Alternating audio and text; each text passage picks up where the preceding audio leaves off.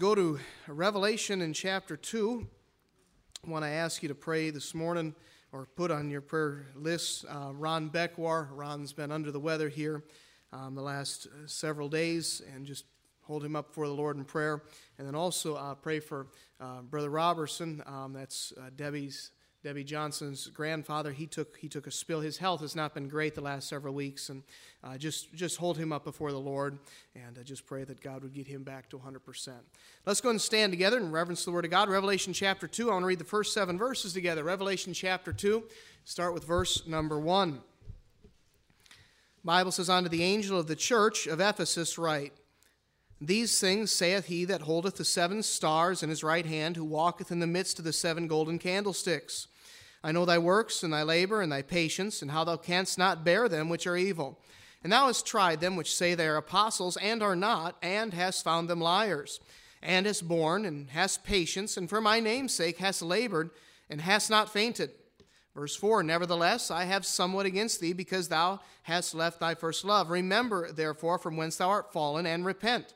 And do the first works, or else I will come unto thee quickly, and will remove thy candlestick out of his place, except thou repent. But this thou hast, that thou hatest the deeds of the Nicolaitans, which I also hate.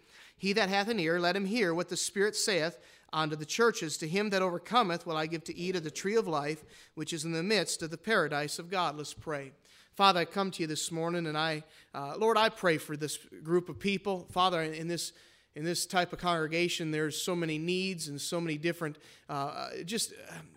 things going on in their lives that, Father, there's no way I possibly could even attempt to meet that in any possible way. But, Father, I do thank you for the Holy Spirit. And, Lord, I pray that He'd touch each and every heart as you see fit.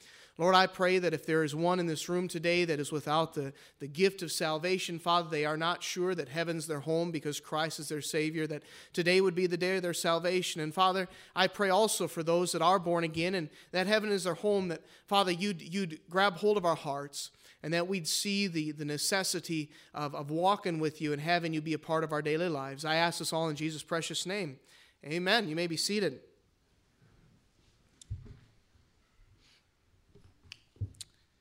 Revelation in chapter 2 picks up with the 7 letters to the 7 churches. Fascinating study. There's so much there. You can spend absolutely months and months privately doing it, and it's powerful. And we see here, though, the church in Ephesus, and this is the letter to the first church. And the church at Ephesus was, by all outward signs, a dynamic church, a church that was zealous for God, a church that was right with God. They had a lot of things going for them. And folks, in all honesty, we would say that the church in Ephesus was a church that was experiencing, in many cases, revival. And it seems to be that revival in today's religion is thought of more as an outward show of religion or spirituality. But let me say this, in all reality, revival begins with a revived heart. The word revived simply means to return to life or to recover life. And this morning, I desire to speak to you concerning not so much a public revival, although that would be a wonderful thing, but a personal revival. It's a revival that every child of God here today is in need of. Our hearts desperately need to be renewed. They need to be invigorated and brought back to life. And my friend, we need to grasp the importance of that. We need to be in love with our Savior the way that Christ desires us to be. In verse 4 of Revelation 2 of our text, he says, "Nevertheless, I have somewhat against thee, because thou hast left thy first love." Now, this was a church that was really doing something for God. And if you look at the verses 1 through 3 and you look at verses 6 and 7, you'll see that. This was not an inactive church. This was not a church that wasn't serving God. It was. But he says, "I have a problem with you." He said, "I have a problem with you." If you've got your Bibles, and take them with me to Luke chapter 10. If you don't, just go ahead and listen along. But take your Bibles to Luke chapter 10, and I want to give you, to a certain extent, as far as verses 4 and 5 are concerned, a sister passage. Luke in chapter 10, and I want to pick up with just the last segment of the chapter, verse number 38. Luke in chapter 10, it says, "Now it came to pass, as they went, that he," that's Jesus, "entered into a certain village. And a certain woman named Martha received him into her house.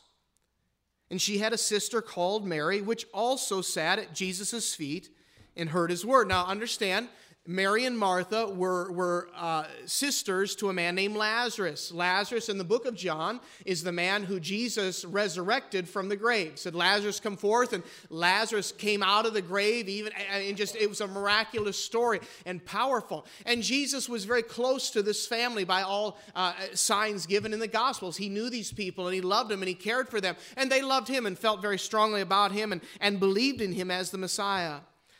Verse number 40, it says, "But Martha was cumbered about much serving, and came to him and said, Lord, dost thou not care that my sister hath left me to serve alone? Bid her, therefore, that she help me."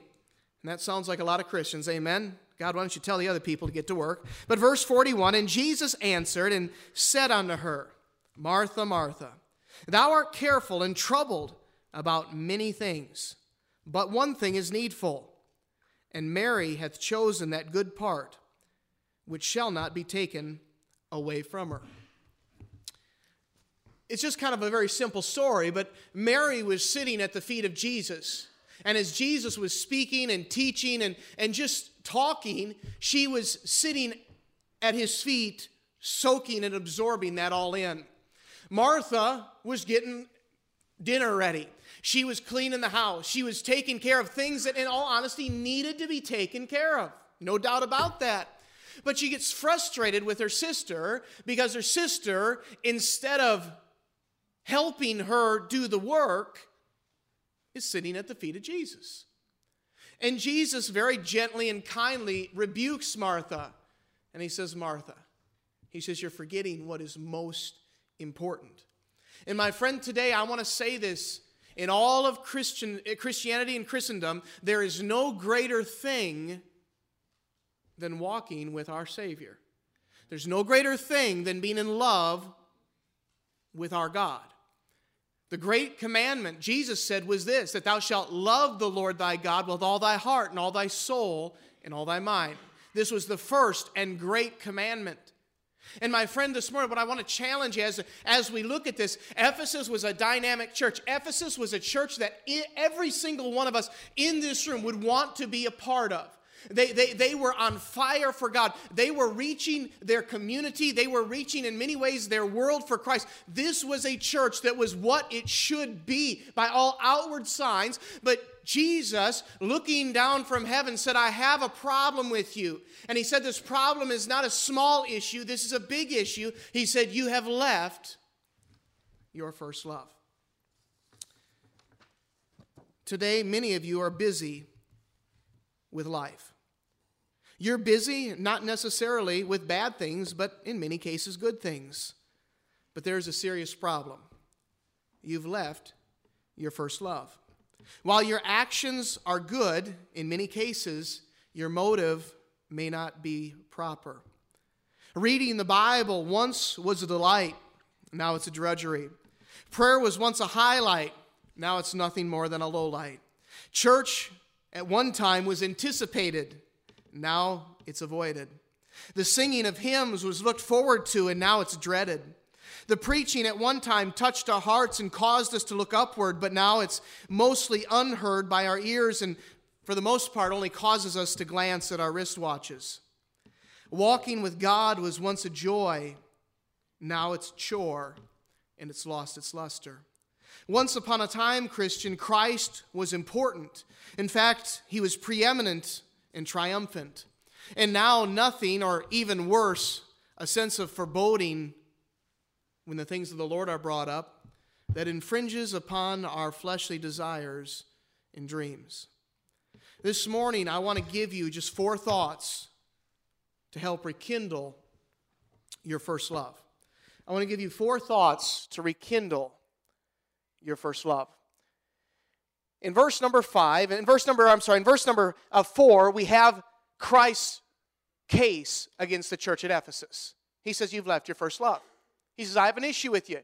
He compliments them on all that they're doing, and they are doing many things. They are actively serving God. They're actively rejecting false teaching and false teachers, and you see that. There are some in the church at this time that were proclaiming themselves to be apostles, and they were false apostles, and this church at Ephesus, they tried them according to the Word of God, according to the Spirit of God, and rejected the false teaching and pushed the false teacher out and said, that's not right, that's not biblical, absolutely not here. I mean, this was a church that you would look at and say, boy, this is everything we want to be. But Christ says in verse 4, you have a problem. You've left your first love. Now, verse number 5 starts out with the remedy. The first word says, remember. Remember from whence thou art fallen. Remember, and that it means to remember from what source you've fallen. You know, I gotta ask this, my friend. If you are truly born again this morning, when's the last time you remembered how great salvation is? You see, we hear it in this church so often that sometimes we have a tendency to forget how wonderful it truly is. Remember from what source you followed. Remember how great it was the day that you bowed your head and you put your faith in Jesus Christ. And my friend, if you do not have a time in your life when you have been saved and you've put your faith in Jesus Christ, today is the greatest day for that, all right? And in a few minutes, I'll give you every opportunity to get saved. If you want to get saved right now, you shoot your hand up and we'll make it happen. And my friend, you can trust Christ. But I want you to understand, hey, Christian, you need to remember your salvation. Many of us today, that's grown old to us. We have lost the wonder of it all. We look at heaven and we talk about it. We look at the fact that we're redeemed and saved out of hell and we talk about it. We talk about all of the wonderful things that go into our salvation. And truthfully, and for the most part, it does nothing to excite our heart within. We just don't remember very well. We just don't remember very well. Christian, this morning, do you remember the deliverance that Christ brought to your life? And I'm not just talking about hell and salvation in heaven. I'm talking about deliverance. Do you remember the state you were in when you got saved? Man, some of you were addicted to all sorts of nonsense. Some of you, your marriage was in trouble. Some of you, your kids were rebelling. And God has miraculously brought about stability. And He's given you a home that is sound and that is secure. He's given you a marriage that is stable and is based on Him. God has done some wonderful things in your life. And we have a tendency to forget. You need to remember that deliverance. You need to remember His provision. My friend, today, I can promise you this, we are all, in many cases, very well fed and very well taken care of. It's cold outside, but brother, many of us today have a very comfortable house. Amen? Guys, you walk in and your wife has the thermostat turned up to 97. Amen? But God has provided, has He not? I mean, God has taken care of. I didn't have to wonder where I was going to put my head to bed last night. I knew. All right? I knew where my head was going to lie. I knew that my family's needs had been met. I knew that our food supply was capable of feeding them and feeding us today. I know that God has given me several automobiles so I do not have to walk to church. Amen? God has provided. And what happens is we have a tendency to forget that. And my friend, today, the first thing to falling in love, as far as Christ is concerned, is to remember. Remember how sweet it used to be. Remember how much you anticipated coming to church. Remember how thrilled you were when you read your Bible and God showed you something for you. Remember. Man, remember God's protection. You know, I got to tell you, and I thank God last night on my way home as I was driving, and I pray every time. About a year ago, it's a little over a year ago, coming to church, I had a big old deer run right out of the stinking cornfield right next to us and just smack in the side of my car, and I had no damage. I got out and I thanked God. I said, God, thanks for protecting me. And every time I get in the car now, I pray God gives me a safe trip. I figured He did a pretty good job when I didn't ask Him. I'm going to make sure I ask Him, amen? And so, God, but I pray that for God's protection. But last night as I was going home, you know, I got to thinking, how many times has God protected me that I don't even know about, man? How many times has God provided and protected for my children and for my wife and for my family and for my friends and for this congregation that I don't even know about? And my friend, I got to be honest, the issue is we just got to start remembering. I mean, we got to jog back in our mind, and we got to go back to that time when salvation was sweet. We got to go back in our minds to when the Christian life was fresh, and it was something that we looked forward to, and we've got to remember. We've got to remember, and we've forgotten. Why are we out of love with the Lord? Because we've forgotten how great He is. We know it. But just because you know something doesn't mean you're acting on something. And we've grown tired, and we've grown bored, and we've grown just settled in our faith. And my friend, today, I don't want us to just be, oh, good. Yeah, I'm saved. Man, there ought to be a hallelujah, and there ought to be a praise God that escapes our lips, and that just joy wells up within our soul, because you know what? We have something that is so special, and that is so great, and that is so dynamic, and yet many of us today in this church, though we're serving God, though we're faithful to the things of God, though we do read our Bible, yes, we do pray, we've fallen out of love. We've forgotten our first love. I was talking to the folks on Friday night at our Valentine's banquet, and just left them with a simple thought. But we got to remember. We've got to remember. Do you remember how sweet husband and wife it was when you first began? Do you remember how when she'd burn supper, you'd still eat it without complaining? And now it's, bless God, what is this? Expect me to eat this garbage. You know what I'm talking about. We forget. And I do want you to understand, folks, I'm not talking about some false excitement. See, our world has stolen love, and it's replaced it with the word lust. And somehow, and Christianity's kind of tried to do the same thing. It seems like in so much of Christianity today, in so many of these churches, we're trying to pump people up and get them all excited and get them all high on nothing. Well, I'm sorry. I have something. I have something real. And it's good. And I have something that is secure and that's never going to change. And my friend, what I need to do is not to find a way to get myself all excited. I just need to sit down and say, man, do you remember when it was so good? I mean, do you remember when I came to church and I heard him preach about that for the first time, how I said, wow, that is fantastic, and I went home and I did it? Remember. Secondly, you need to repent. The Bible says, remember from whence thou art fallen, and, verse 5, repent. Repent. The idea of repentance is to turn away from something or someone to another. That's what repentance is. Repentance means that I'm heading in this direction, and I stop, and I go back this direction. That's what repentance means. A lot of Christians think repentance means, I'm sorry. That's not repentance.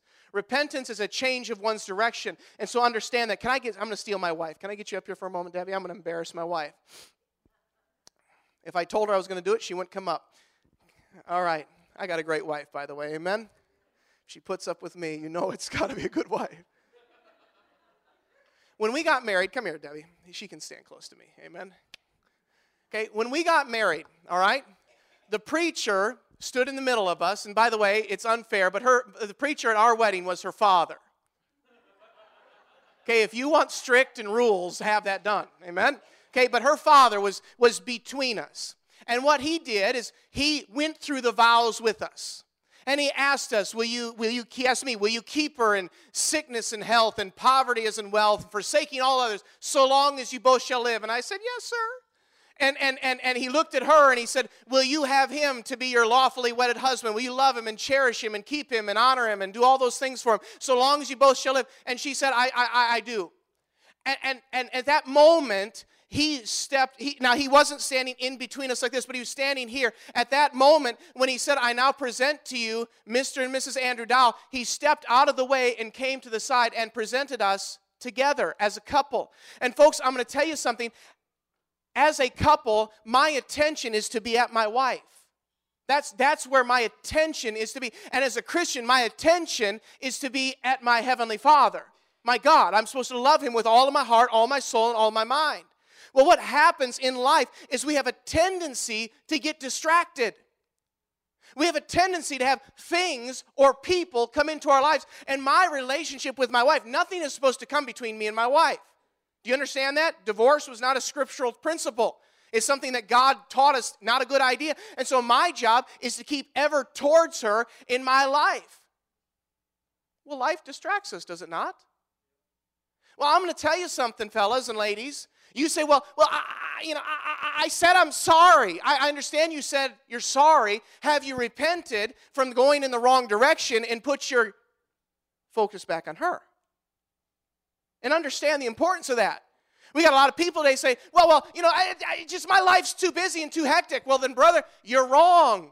Your attention is supposed to be there, and my attention as a man in dealing with a woman, she gains all my attention. And if my attention gets distracted, number one, I need to remember in my mind the commitment I made to her, to God, to everybody, and I need to repent and say, I'm going in the wrong direction, and I need to get this ship righted and right back at her. She deserves that. That is the commitment I made to her. And my friend, this morning, you need to understand that that is the concept of repentance. When your gaze has been distracted and your direction has been changed, and that always happens when your gaze is distracted. Can I tell you, it is very hard for you to go straight ahead when your gaze is off to this side. Do you understand that you will have a tendency to start walking a little bit off kilter? And my friend, today, many of us, and I'm not trying to preach directly about marriage here, but I think that the truth can be very practically applied. Our direction, we've been distracted, and so our direction is wrong. And as far as a married man is concerned, I need to come to my wife, and I need to remember what it was once like. There was a time in many of our relationships when we were actually very fond of our spouse. That's fantastic. Woo! Got one guy. He talking to me? Yes, I am. But you've been distracted. And I'm not saying what's distracted you is all bad, okay? And understand that.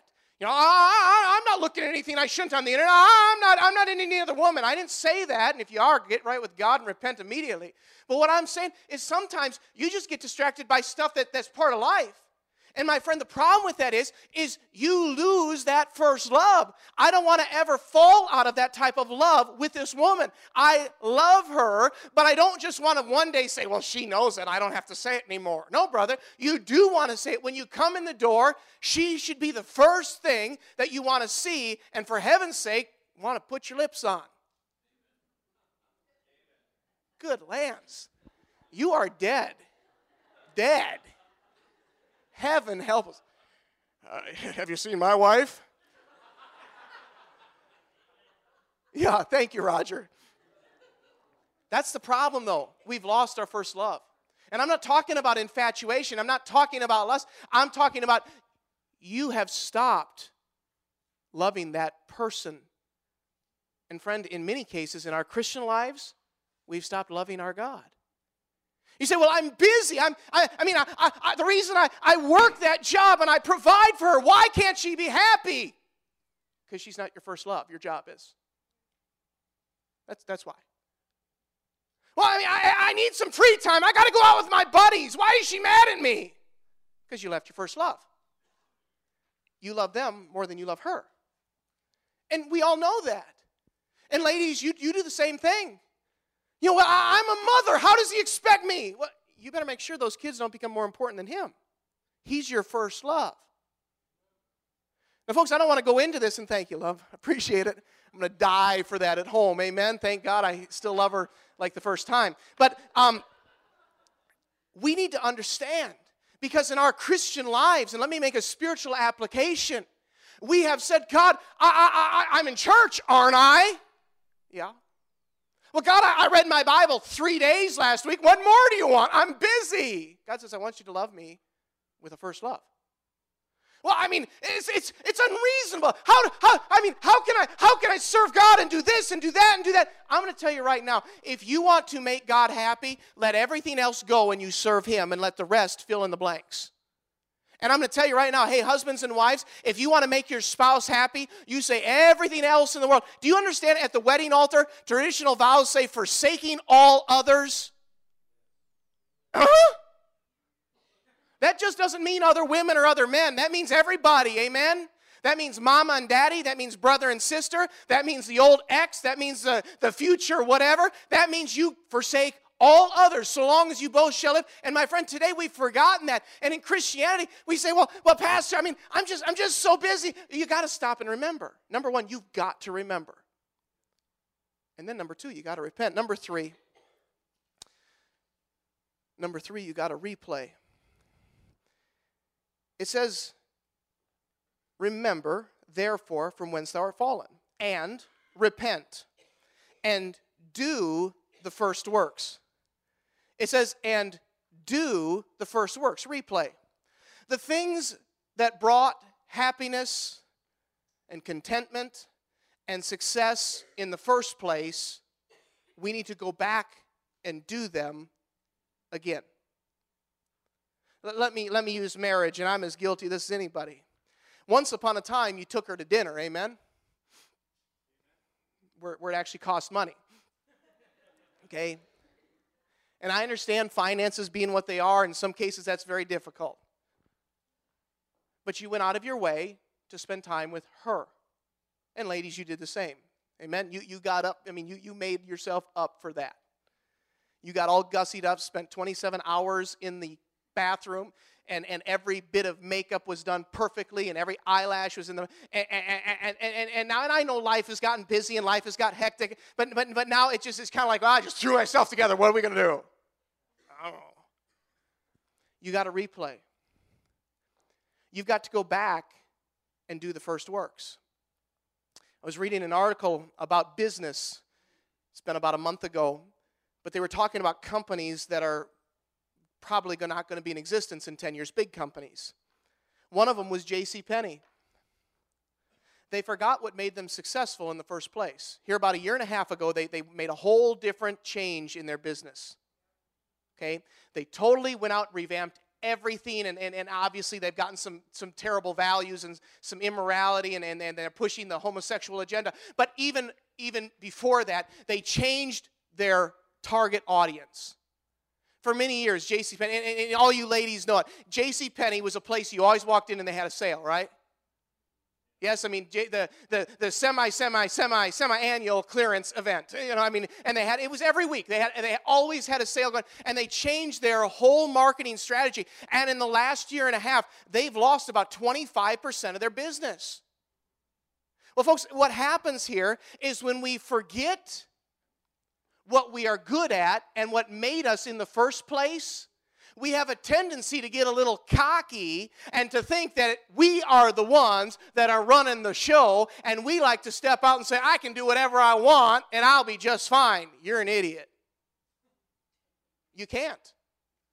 This church in Ephesus said, we got it together. We're somebody.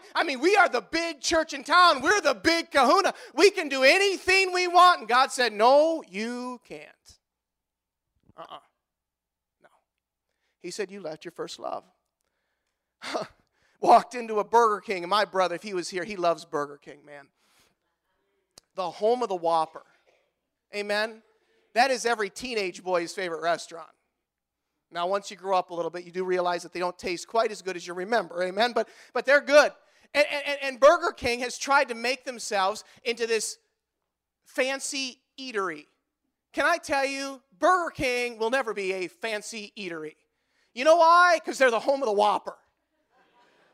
I'm sorry, you can't be the home of the Whopper and then broadcast yourself as being, we're a fine dining restaurant. No, you're not. You're the home of the Whopper. That's what you are. And when you stop embracing that as a business, then their business is failing. They have fallen behind. They've been behind McDonald's forever. Now they're behind Wendy's, and they're in danger of falling into fourth place as far as fast food restaurants. And I'm going to tell you why. It's because they forgot to do what they were good at. And my friend, this morning, as far as our Christianity is concerned, some of us need to go back to the first works, and we need to start doing what got us to where we are today. Some of you've been saved for 5, 10, 15, 20 years, and God blessed you because you honored God, and you lifted Him up, and you read your Bible, and you prayed, and you began to tithe, and you got faithful to church, and you put your kids in a place where they can be taught Christ honoring values, and you did everything you could, and God, for the most part, has blessed and He's lifted you up, but all of a sudden, you've gotten a little bit full of yourself, and now you think that you're, to a certain extent, untouchable. Well, look at me. Look what I've done. Hey, I've arrived, haven't I? I mean, thank God I'm not like that new couple. Thank God I'm not like that new guy at church. Do you see the way he dresses? Do you see the way they act towards each other? Not like them. You need to, number one, go back and remember. Number two, you need to repent. But thirdly, you need to go back and replay. Do not try to substitute for God's method of success. Christian, you and I need to go back to the basics. I'm not saying that initially it's going to be the same, but eventually the results will be. And let me say this, it's not because I don't change, it's because He never changes. See, God's truths are unchanging. They're unfailable. God's truths will stand, and they have stood the test of time. If you don't understand that, you might want to look at history and see how God's truths never, ever change. What God said yesterday is as good today as it will be forever. God does not change. And so, my friend, the things that bring us into a relationship with God, and the things that we are to be excited about, and the things that we are to thank God for, and the things that we are to lift up our voices and praise Him for, are the same things that we need to go back to and do the first works. But in many Christians' lives, we don't want to do that. We don't want to humble ourselves.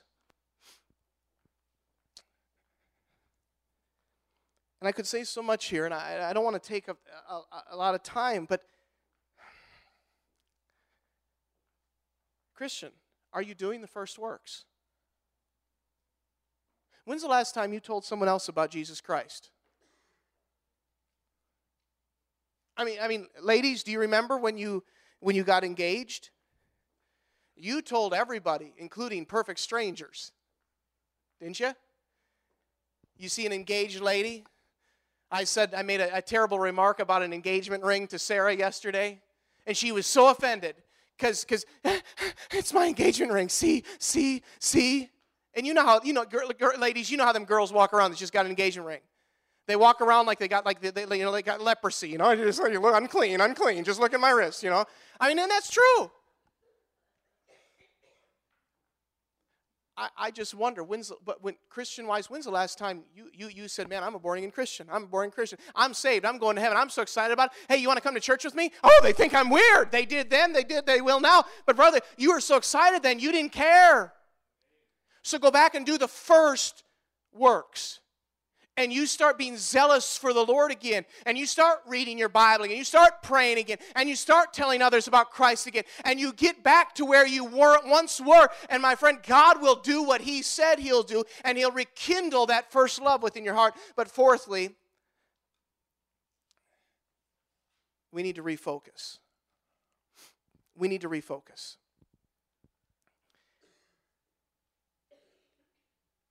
You don't necessarily see this in verse 5, but I do want you to make a very important realization today. My friend, know that your heart and my heart are deceitful and desperately wicked. Know that they are fickle and feeble at best. Know that our hearts are easily distracted and easily swayed.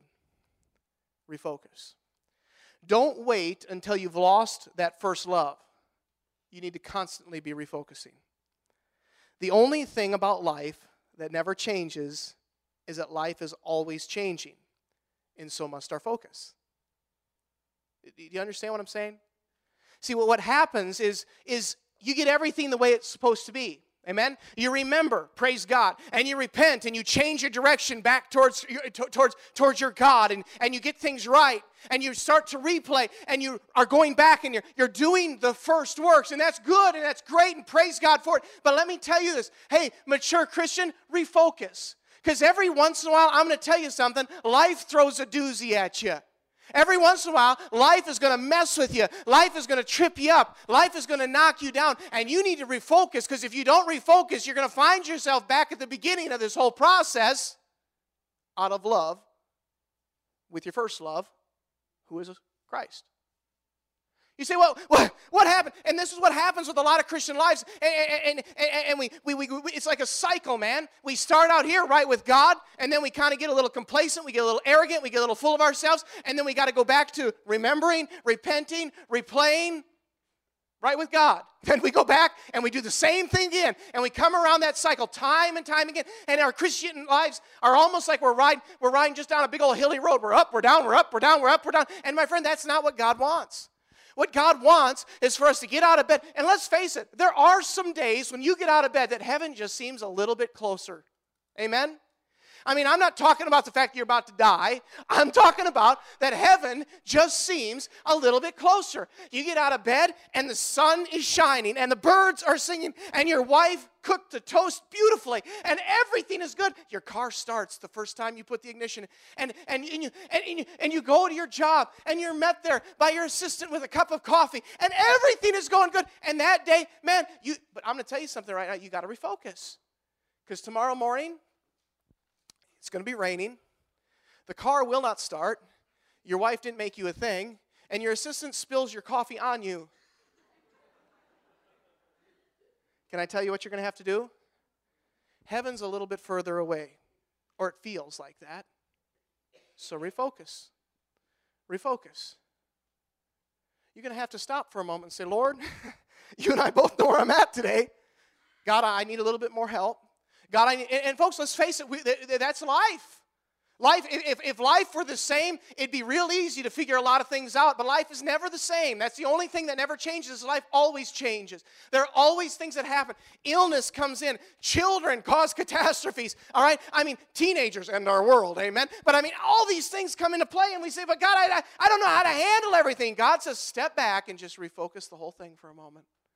Just refocus. Sit down sometimes and watch a photographer when they're doing their job. Brother Listening Man does the church pictures and does beautiful, but he'll sit there and he'll focus. It's like, man, just take the stupid picture. He's trying to get you into the right frame. And my friend, that's what we need to do with our God. We need to refocus and say, Lord, you're a little blurry today. God, I can't see it quite like I want to. Help me out. And friend, I will say this, on those days when heaven seems a little bit closer, you be very careful. Because on those days, you have a tendency to think you're something. And I want to say this, beware lest you fall. The biggest splash a Christian will ever make is when he thinks he's on top of the world. Just telling you.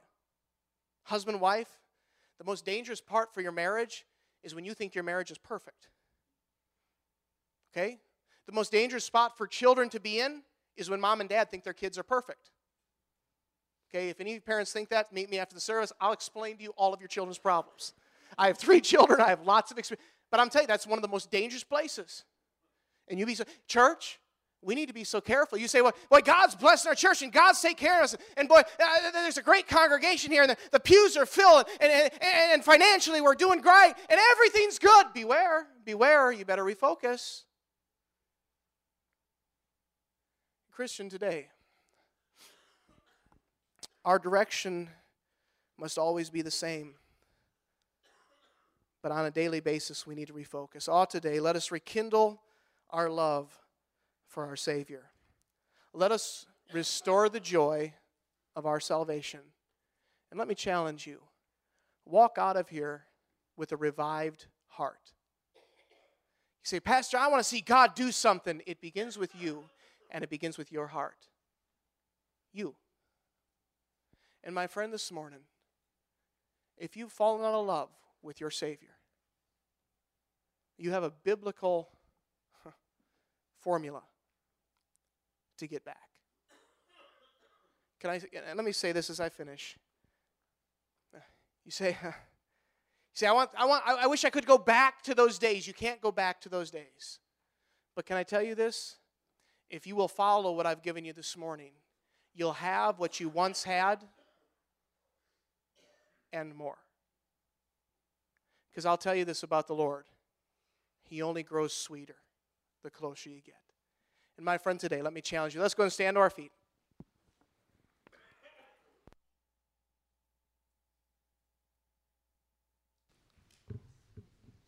In a moment, the pianist is going to come, and she's going to play a few verses of a hymn. But friend, I want to challenge you. If you're sitting out here and you're not in love with Him like you once were, then something's wrong. Something's wrong. And no, I can't take you back in time. Neither will God, by the way. What He will do is He'll pull you back in, and He'll pull you closer than you ever were before. But you got to remember. You got to repent. You got to replay and go back and do those first works. And then, Christian, just keep refocusing. Don't ever let Him get out of your sight. As the instruments begin to play, if God's laid something on your heart, you come to the altar.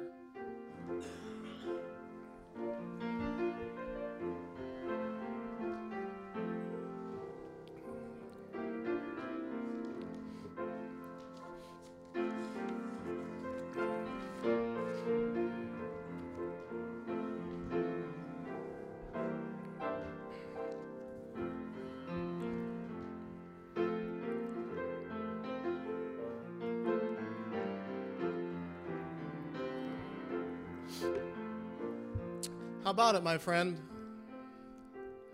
Maybe you're sitting out there and you've never trusted Christ. Maybe you don't even have that first love, so to speak. Today would be a wonderful day to trust Him. Get your eternity forever taken care of.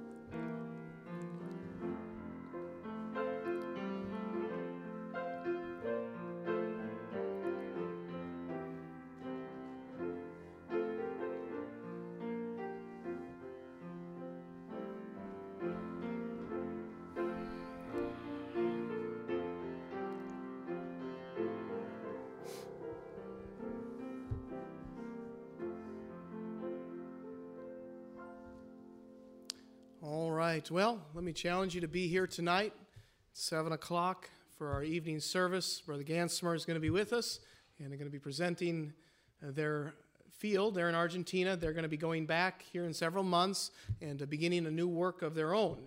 Their first term, they served with a veteran missionary and learned the customs, learned the language, and all that good stuff. And now when they go back this time, they'll be beginning their own work, and want you to be here and be a part of that. Of course, I think many of you know, but Heather grew up in this church, and we sent her as far away as we could, South America. And no, I'm teasing. Heather's a wonderful blessing, had a wonderful spirit, and she's got a good husband. We praise God for that. At least that's what she says. So her parents are a little undecided yet. Taking her all the way to South America. Hasn't sat very well, Matt, I got to tell you. But I'm teasing. No, they think the world of Matt. But you be here tonight. And I appreciate them, and it's just thrilling to have people from your congregation go out into the world and preach the gospel to every creature. And we praise God for that and want you to be here tonight and be a part of that. They are very much our missionaries in every sense of the word. And just please take advantage of that tonight at 7 p.m. You be back if at all possible. Let's go ahead and be dismissed with a word of prayer.